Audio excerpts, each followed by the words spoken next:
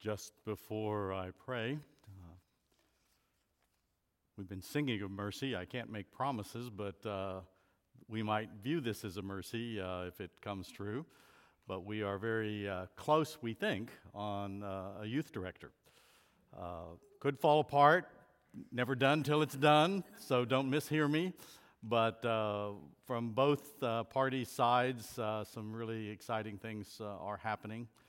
And hopefully by sometime in June we'll have more to say. But I felt like I should let you know that a lot of work has been going on, and those that have been involved in this search are really encouraged and enthusiastic about the background and experience and strengths, and somebody who's likely to be with us for a while if all comes together. So be thankful for that. Speaking of praying, Brad, you and Lynn are doing the prayer with folks up front? Lynn and Tom. Okay. That's right. You're going to be in the foyer. I'm going to ask you guys if you would come closer up to the front, like towards the bottom of the stairs on both sides, just so you're more visible. And I would really ask several of you to go up and pray with them about the Japan mission thing that Brad mentioned, and about VBS. We have a need for more involvement, not only of people inviting visitors, but some more helpers. So this is the time for us to cry out to the Lord for those things, and it's a good thing for us to pray together in any other needs that you have someone on your heart, something going on in your own life. Take advantage of this time to pray with some of our members. Sometimes some of our elders will be up front at the end of the service. Let's pray.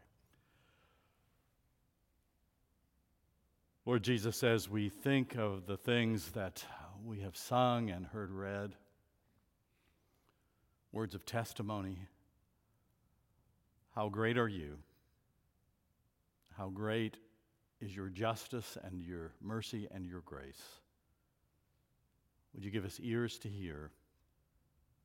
By your word and by your spirit, we would see you more clearly. And we pray, Lord Jesus, in your name. Amen. We're going to be in Matthew 18 this week, focusing on a couple of the parables in that chapter, but I'm going to try to quickly walk us through the chapter with more emphasis in some places than others. And I want to give you a lens through which to view the message. I think it will help us, and it's included in the title. As I was studying this, I thought about our nature, and how true it is that I want to be called good. I mean, I liked it when my kids said, "You're a good boy." I hoped it meant more than when we said to the dog, "Good dog," because we knew the dog wasn't always good. And I knew that was certainly true of me. But in one way or another, we're trying to get people to call us good. And there are some good things about that, and there are some bad things about that. And I think Jesus helps us see and understand. We are good in the sense, and this has been a thread through our songs and readings, we are good in a sense that we've been made good by God. Every human being, inherent value, made in the image of God. But part of the lens we need is that we're no longer good in the fullness, in that our rebellion against God, who alone is the definer of and the ultimate good, says there is not goodness in that rebellion, and we are broken rebels, and we so often don't take seriously even thinking about what we consider good, let alone what God says is good. Jesus came, the eternal Son of God, taking on flesh, and offers goodness, a new heart that affirms what is good. But we really can't think too highly of ourselves apart from Him and ultimately His goodness. And let's face it, all of us, whether we're believers or not, we not only don't live up to God's standards, what troubles everybody is we don't even live up to our own. And that is the difficulty. And when difficulties go on in the world, we are struck with that anew. So let's dive in to the text. Quickly want to read through verses 1 through 9. At that time, the disciples came to Jesus, saying, "Who is the greatest in the kingdom of heaven?" And calling to him a child, he put him in the midst of them. and said, "Truly I say to you, unless you turn and become like children, you will never enter the kingdom of heaven. Whoever humbles himself like this child is the greatest in the kingdom of heaven. Whoever receives one such child in my name receives me, but whoever causes one of these little ones who believe in me to sin, it would be better for him to have a great millstone fastened around his neck and to be drowned in the depth of the sea." Oof. Can't help but interject. When I first started studying theology broadly, there was a wave in the late 1800s that's still with us in some churches, that the God of the Old Testament is a God of justice and law, and the God of the New Testament is a God of total mercy and total love. Wow, it's hard to read both the Old Testament and the New Testament and not see love and grace in the Old Testament, and hard words from the Lord Jesus. He's not easy on his disciples. He's not easy on the church because he desires to use us. Verse 7, "Woe to the world for temptations to sin." Broadens it out from the disciples. "For it is necessary that temptations come." In other words, it happens because of our rebellion. "But woe to the one by whom the temptation comes. And if your hand or foot causes you to sin, cut it off and throw it away. It's better for you to enter life crippled or lame than with 2 hands or 2 feet and be thrown into the eternal fire. And if your eye causes you to sin, tear it out, throw it away.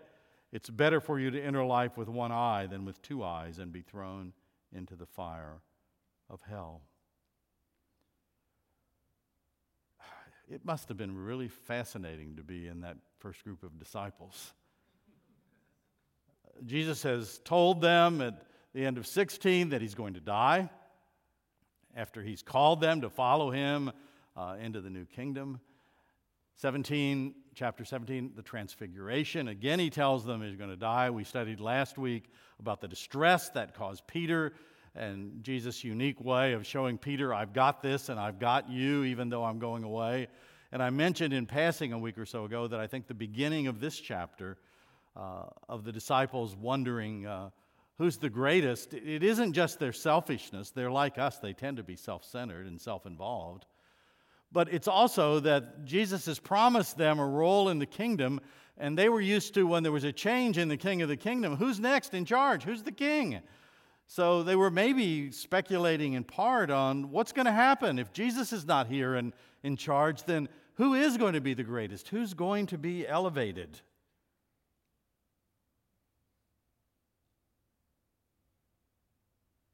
And then Jesus tells them in verses 2 through 4, "Unless you turn," it's not the standard word for repentance, but it's turn from the way you're looking at greatness to a different way.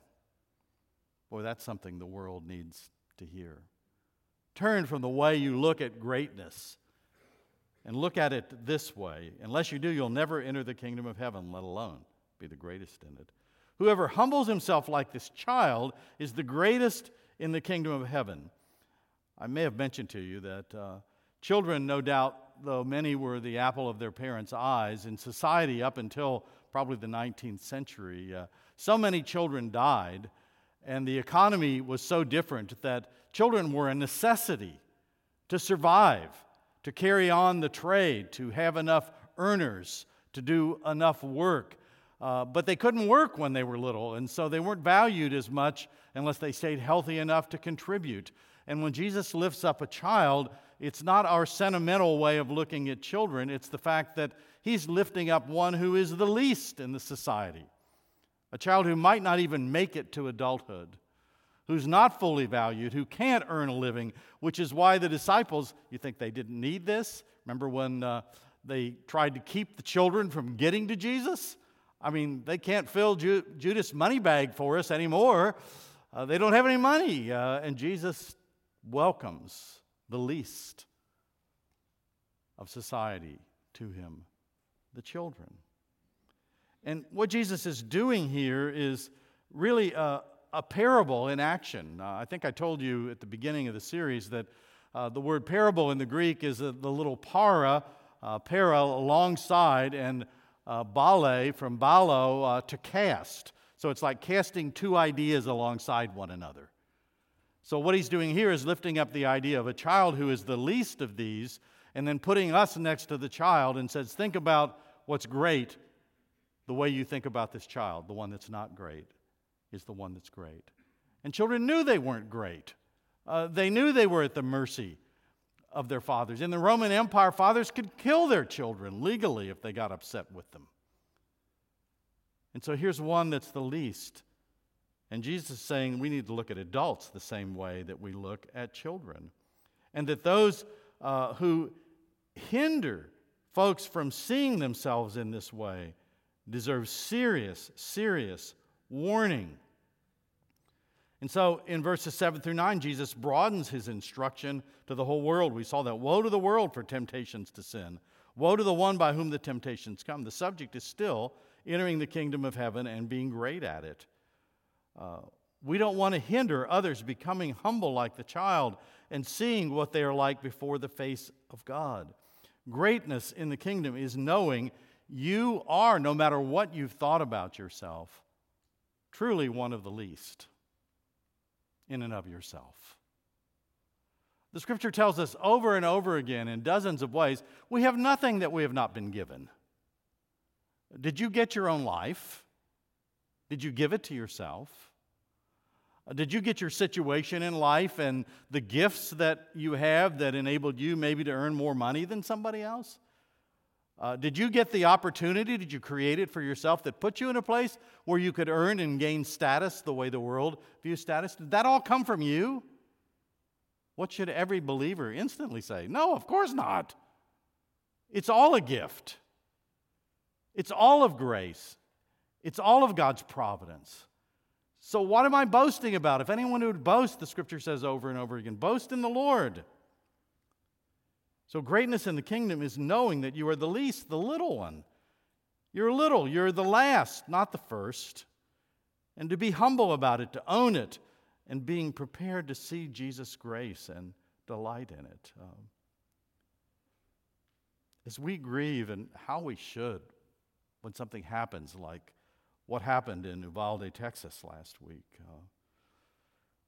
We lift up the families that lost those kids, but I ask you to think in addition about these warnings from Jesus for those who lead others astray and lead them to sin and stumble. The shooter bears the immediate blame.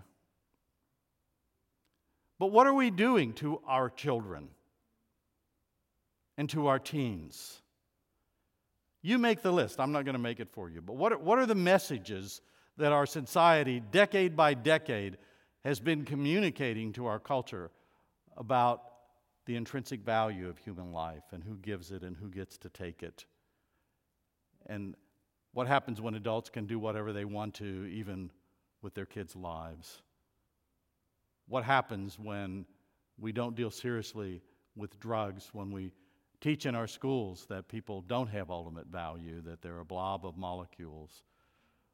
When decade by decade by decade, all the families in the country, in terms of being single parents, have a statistic that is lower than Black American families were, who, by the way, were at their best back in the 1950s or so. And as they've gone down, now everybody has gone down because we've been communicating a message, a culture.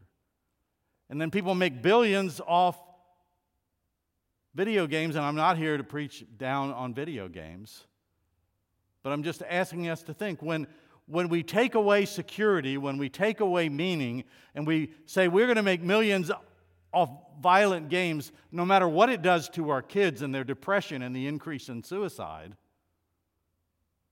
this is not an issue of politics. Making it an issue of politics is to say, I won't listen to Jesus, who condemns everybody. He's an equal opportunity offender. And so if you're hearing this in a way that's narrow, or you don't want to listen because of the way people are trained to listen today and to make things political, you're saying, I don't want to listen to Jesus, because he's asking you, what does your culture, your state, your group do to hinder little ones who are growing up to be big ones. And our society does a lot to teach them that they're nothing on the one hand, to teach them to live for pleasure only on the other hand, and to teach them on the other hand that they can be really big like the biggest of the big. And so we hero worship the wealthy, those who think that they're the biggest, when Jesus would say to the wealthy and to the poor, be poor in spirit. It's hard for me to preach this message. But I'm far more concerned that Jesus be misunderstood than that I be misunderstood. So please pray that that is the direction the Spirit of God would work. It's time to weep for adults who so much want to be able to do anything that they want to do and to be comfortable with their own choices by removing all guidance and restrictions for their children. We're setting our children free where children shouldn't be free because we want to be free no matter what. And Jesus has strong words for us, and that leads to the first of the two parables of grace, because this is a message about grace. The lost sheep wasn't good. He was lost. He ran away. But God's shepherds are to have hearts good towards those who are lost. Matthew 18:10. See that you do not despise one of these little ones, for I tell you that in heaven their angels always see the face of my Father who is in heaven. What do you think? If a man has 100 sheep and one of them has gone astray, does he not leave the 99 on the mountains and go in search of the one that went astray? And if he finds it, truly I say to you, he rejoices over it, more than over the 99 that never went astray. Is it not the will of my Father who is in heaven that one of these little... So it is not the will of my Father who is in heaven that one of these little ones should perish. He's not talking about who's saved and who's not saved. He's saying about these children, don't lead them astray. Don't cause them to stumble. Don't do things that would cause them to perish. And he says, see that you don't despise one of these little ones. And he's talking parabolically, not just about the children whom he's honored for knowing they're little, but about everybody that's growing up and learning about life. And after the strong warnings he's already given, he turns up the heat. Did you hear about the angels? Did you read about the angels? Why does Jesus throw that phrase in there? I think he's saying that, by the way, you think how you treat the least, the little, the last doesn't matter. God has a pre-cell phone, pre-hidden camera instant reporting system. That the angels who watch over those who are being drawn to him stand before the face of God and tell him what's going on. So don't think you can hide from him. As you look at your own deeds and excuse yourselves. And society, don't think that God isn't still the judge of men and nations. Don't think that we don't reap what we sow. Again, I say it's more descriptive than punitive, but when God says we reap what we sow, he's saying when we do things to cause stumbling, stumbling comes. And the judgment of God and the wrath of God is the stumbling. And you don't police it with laws and police forces. And isn't it ironic how we call for more laws when we don't enforce the ones we have? And I'm not talking about which laws are good and which are bad. Don't get political on me here. I'm not. I'm just saying be logical. Think. Whatever your politics. So he says, what do you think if a man has 100 sheep and one of them has gone astray? Does he not leave the 99 on the mountains? And in Luke's setting, in the open country? Boy, what a risky love of God. He leaves them there. And don't miss Jesus' tenderness in Luke's telling of this, and I think it's a different situation, a different telling. Jesus is rebuking the scribes and the Pharisees who say Jesus hangs out and eats with sinners and tax gatherers. He can't be like, that's not like God. Jesus isn't from God. And so he tells them things that they know are true. The scribes and the Pharisees agree with him when he says the coin that's lost, it's worth seeking a coin. A coin has value. A sheep is lost. It's worth seeking a sheep. Everybody knows a sheep has value. But what about a prodigal son who's really gone off the rails and taken his inheritance and spent it? No. The best studies that have been done in the village culture of the Middle East, even to our day, if a son had done that and then he came back, if the father didn't discipline him, the community would have. And the best case for him, if he wasn't killed by the community for the shame he brought them, would he'd go off to some uncle's place and never be heard from again at the main place or invited back for any celebrations. But Jesus says God is not like that. In the eyes of Jesus, the sheep and the children are not little, and people who think they're big need to turn and get little like they truly are. We have nothing that we haven't been given. The lost sheep couldn't do a thing to save itself. It couldn't earn its ways to God's shoulder or to have his arms wrapped around it. I love that in Luke's Jesus telling that's recorded in Luke, when the shepherd finds the sheep who's as good as dead. By the way, we are least, little, last, lost, and as good as dead, because the sheep was as good as dead if he hadn't been found out in the wild by himself. And he was a little sheep because Jesus picked him up and flung him over his shoulders. And I hope you'll just get little and think about what it would be like as a small sheep, a lamb, to be thrown over a shepherd's shoulders who loved you that much and have him wrap his arms around your legs to hold you. It's another way where Jesus is saying, I got you. I got this, even in the middle of all the difficulties. The ones God knows have the ones that God knows have repented are those who've rightly come to see themselves as needing mercy and grace alone, who see and own that they are the last, the lowest, the least, the lost, the already condemned, and who want to let Jesus' greatness shine by their own weakness and by the never-earned love of God. Got to move fast. Second, those who own their being least, last, little, and lost are those in whom the Father and his true shepherds rejoice greatly. Verse 15. If your brother sins against you, go and tell him his fault, between you and him alone. If he listens to you, you have gained your brother, but if he does not listen, take one or two others along with you, that every charge may be established by the evidence of 2 or 3 witnesses. If he refuses to listen, tell it to the church. If he refuses to listen even to the church, let him be to you as a Gentile and a tax collector. Let me pause there. I've heard a lot of people teach and other people hear, including me at times on the hearing side. I hope I never preached it this way. As if that phrase is not an unusual phrase after the judgment that Jesus is talking about. Let him be like a sinner and a tax collector. How does Jesus treat sinners and tax collectors? What was Matthew? A tax collector. Now, it's not that Matthew didn't need to repent and see himself little and need to grow, but even in the passage, which is one of the foundational passages the church has used through the centuries about church discipline, he's not saying reject these people that sin completely. There's a serious deal, and there's more to say about it. And he goes on to say, truly, verse 18, whatever you bind on earth shall be bound in heaven, and whatever you loose on earth shall be loosed in heaven. And again I say to you, if 2 of you agree on earth about anything they ask, it will be done for them by my Father in heaven. For where 2 or 3 are gathered in my name, there I am among them. And the church sometimes has gotten pretty big about this stuff. We got the power. We're the ones that make the final judgment. And I don't have time to talk about it this morning, but there are positive reasons that church discipline is really important. But I can tell you how many times I've heard these verses read through verse 20 without verse 21. Then Peter came up and said to him, Lord, how often will my brother sin against me and I forgive him?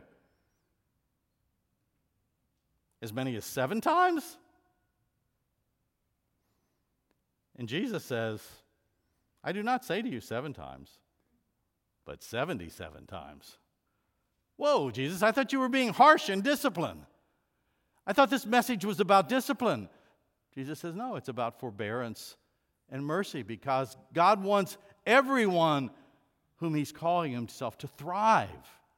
And so even the way we look at discipline is with a desire to lift one another up. I can't spend much time on this, but it's about those who encourage haughtiness before men and God, and how we are to become humble again. Don't miss that it begins if your brother sins against you. This is self-assessed harm. We think we've been hurt. We assess that.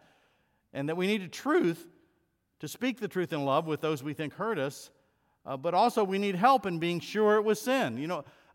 We look at the process and we don't forget what's going on. You go tell your brother that you think he or she hurt you. That's a good thing. That actually creates good fellowship in the church, not bad fellowship. Because offenses aren't hidden. But if that doesn't work out real well, you aren't allowed to let it go if you don't think it worked out well. You go find two wise people in the church, and you take them with you. And guess what? Who's being analyzed in that next get-together? Just the person you say has offended you? No, wise brothers and sisters may end up saying, you weren't sinned against. You got your feelings hurt, but where's the sin? Or they might end up saying, you really were sinned against, and they tell the one you think is the offender. This is a process that, when put into reality, is called godly fellowship. Surprise, surprise, that's what Jesus wants in his church. And what happens when we don't confront one another and things get swept under the rugs? False stories spread, division occurs, and messes happen in churches. Sound familiar to anybody? That's what happens. This is a serious deal. But Jesus is emphasizing forbearance, desiring to see all our brothers and sisters thrive even stronger. And if you think that it isn't about forbearance, jump ahead, if you've got your Bible open, to the very end of Matthew 18, verses 34 and 35. We'll get there in just a moment, though we're going to be moving fast. And in his anger, his master, this is the master who'd forgiven one servant, and that servant, we'll read it in a moment, was harsh towards somebody who owed him money. When he sees that harsh treatment, he says to the jailers, until he should pay all his debt, put him in jail. So also my heavenly Father will do to every one of you if you do not forgive your brother from your heart. Don't you ever think Matthew 18 is not about forgiveness. Starts with that softness, ends with that need for forbearance and mercy, and everything that's done and discipline is important, but everything is within that context. Jesus will not let us forget it. So very quickly, third point. Forgiveness flows from receiving God's grace in Christ and knowing where you'd be without him. How can Jesus make such a strong statement in verses 34 and 35? It's in the parable, verse 23. Therefore, the kingdom of heaven may be compared, it's a parable, to a king who wished to settle accounts with his servants. When he began to settle, one was brought to him who owed him 10,000 talents. And since he could not pay, his master ordered him to be sold with his wife and his children and all that he had, and payment to be made. So the servant fell on his knees, imploring him, have patience with me, and I will pay you everything. And out of pity for him, the master of that servant released him and forgave him the debt. Now, if you don't understand one thing, you can't understand that parable. And what you need to understand is he owes 10,000 talents. You know what that is? 20 years laborer's wages. It's highly unlikely that selling everything he had himself, his wife, his kids, his possessions, would ever pay back the master the value that he was owed. But he's promising, I'm going to do it, just be nice to me. And so the master forgives him. Remember, it's a parable. Jesus is pointing to some aspects of what God is like. But what happens? Verse 28. When the same servant went out, he found one of his fellow servants who owed him 100 denarii. A denarii is 1 day laborer's wage. So he owes a little over 3 months' wages, not 20 years. And after he's forgiven 20 years' worth, look what he does to this one who owes him. So his fellow servant fell down and pleaded with him, have patience with me and I will pay you. He refused and went and put him in prison until he should pay the debt. When his fellow servants saw what had taken place, they were greatly distressed. And they went and reported to their master all that had taken place. Then the master summoned him, the first one he'd forgiven, and said to him, you wicked servant, I forgave you all that debt because you pleaded with me.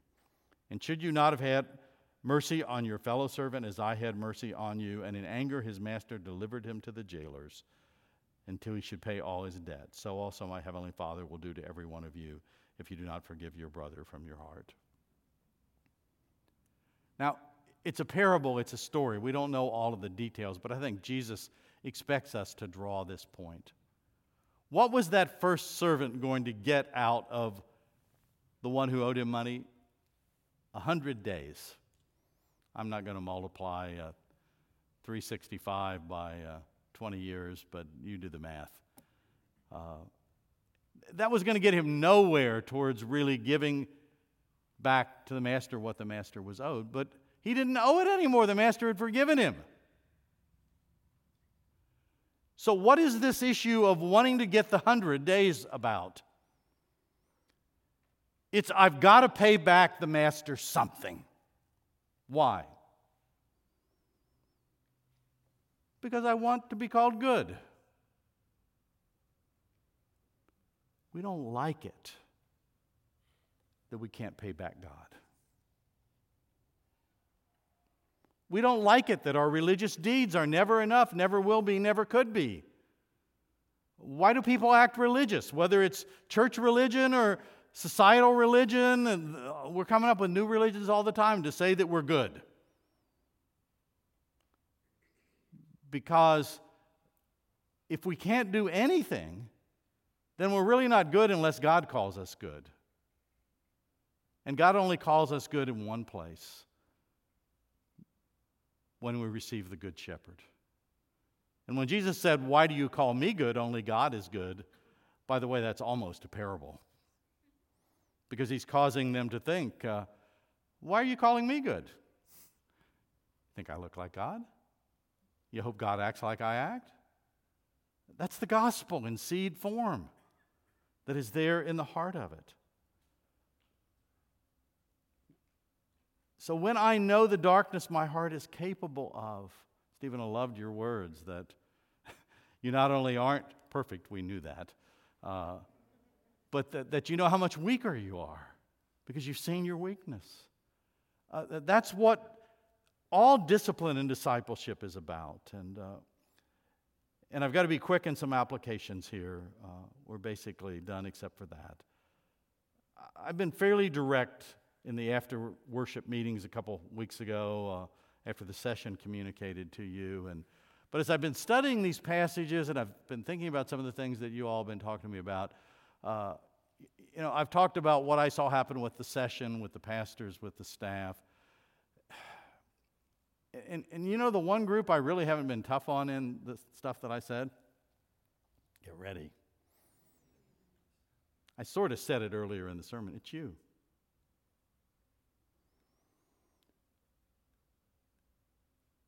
There were a lot of things that happened here over the last 4, 5, 6 years that I think some believers in this church knew some of the actions were wrong, or they certainly thought they were wrong on the part of particular individual parties.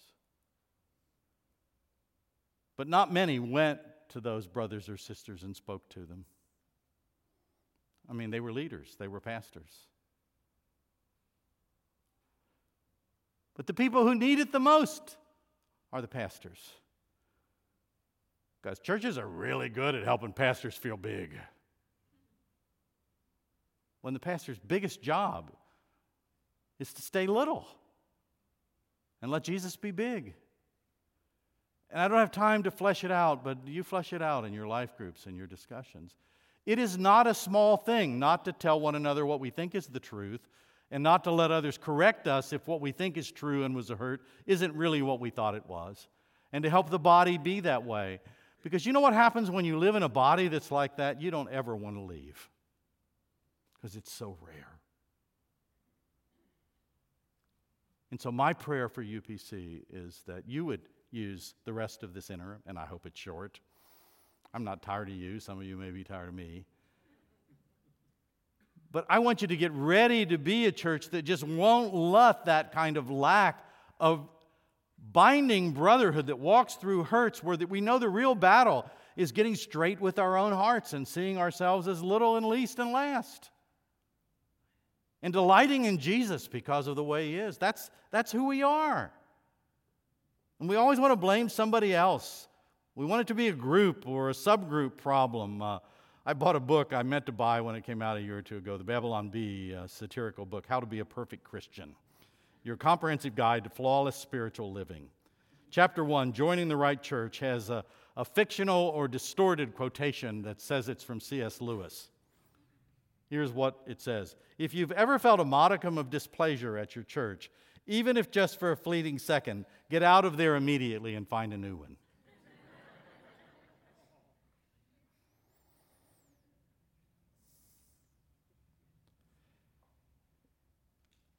I'm going to skip some of this and end with this. Maybe find another parable that it fits and bring it up later. But if we begin to understand the reality that Jesus is talking about and living out, the gospel will become even more beautiful to us. Because we will understand even more what a mess the world is. We got a lot of crew people in this church. And you can tell that I'm an unsettling guy. I'm always unsettled in myself. I'm always trying to figure things out. And I remember back in the 60s and 70s when I was first in crew, one of Bill Bright's favorite slogans for recruiting staff was, "Come help change the world." And I knew it did a lot of good, but it never really settled right with me. And the more I studied theology in the Bible, I realized it's because of what the lens I told you to look at this sermon from. Seeing that only God is good and how broken we are. And today we have a similar slogan. We keep at it for getting Christians engaged in the world, and we should be involved in the world. But we use phrases like transforming the culture or transforming the world. Now, we can transform people's lives in significant ways with real people in real local places. One of the things I love about the history of this church and even what's going on right now is there's a lot of that going on. But our focus shouldn't be on the broader culture as much as it should be the people around us. We can make a real difference in their lives. But if we think we're going to transform the world, that we're going to really change the world apart from Jesus coming back, we can make a difference. But we're not going to transform it. We're getting thrown at us a lot of figures, and heaven only knows. So even the world tries to get us to see our sin, but not always honestly. You know, racism is a big issue in the day, and it should be, always. Never goes away, totally. And a lot of you have been taught figures in school about, how many black Africans were sent across the Atlantic or to Britain. You know what I read this week, and it's well documented, almost never gets talked about. Just about French historians are about the only ones in the world, according to the people I've read, that are actually writing about it. That during the years of African slavery, and don't forget that it was African families, African kings, African nations that were selling their family members and their tribe members. But there were somewhere between 14 and 17 million black Africans who went not west across the Atlantic, but who went east from the Arab slave traders. And a lot of us don't even know that because it just isn't talked about. And one of the reasons it's not talked about is because they were shrewd enough in the places those 14 to 17 million slaves were sold to castrate the males, so that there would be no next generations to remember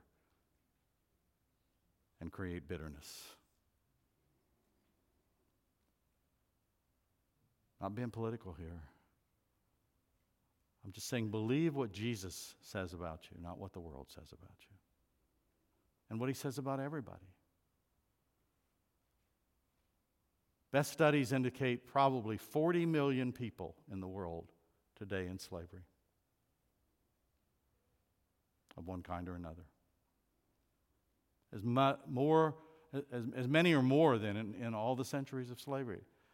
That's no diminishing of the horrors of what our forebears did. But it shows you human nature.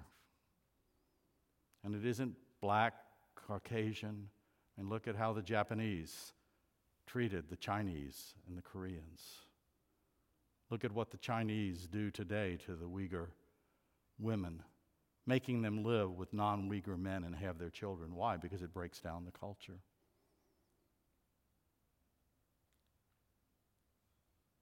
Brothers and sisters, the world needs Jesus, not anger. The world needs people who deliberately choose to be little and weak and tender before others, and who ask questions gently when they challenge people. The world needs the church not just to come alongside them, but to be different than them. To be a people who welcome anybody from any ethnicity and count them immediately as equal or better than ourselves. We do not worship a little Jesus. And if he's little in our eyes, we're too big.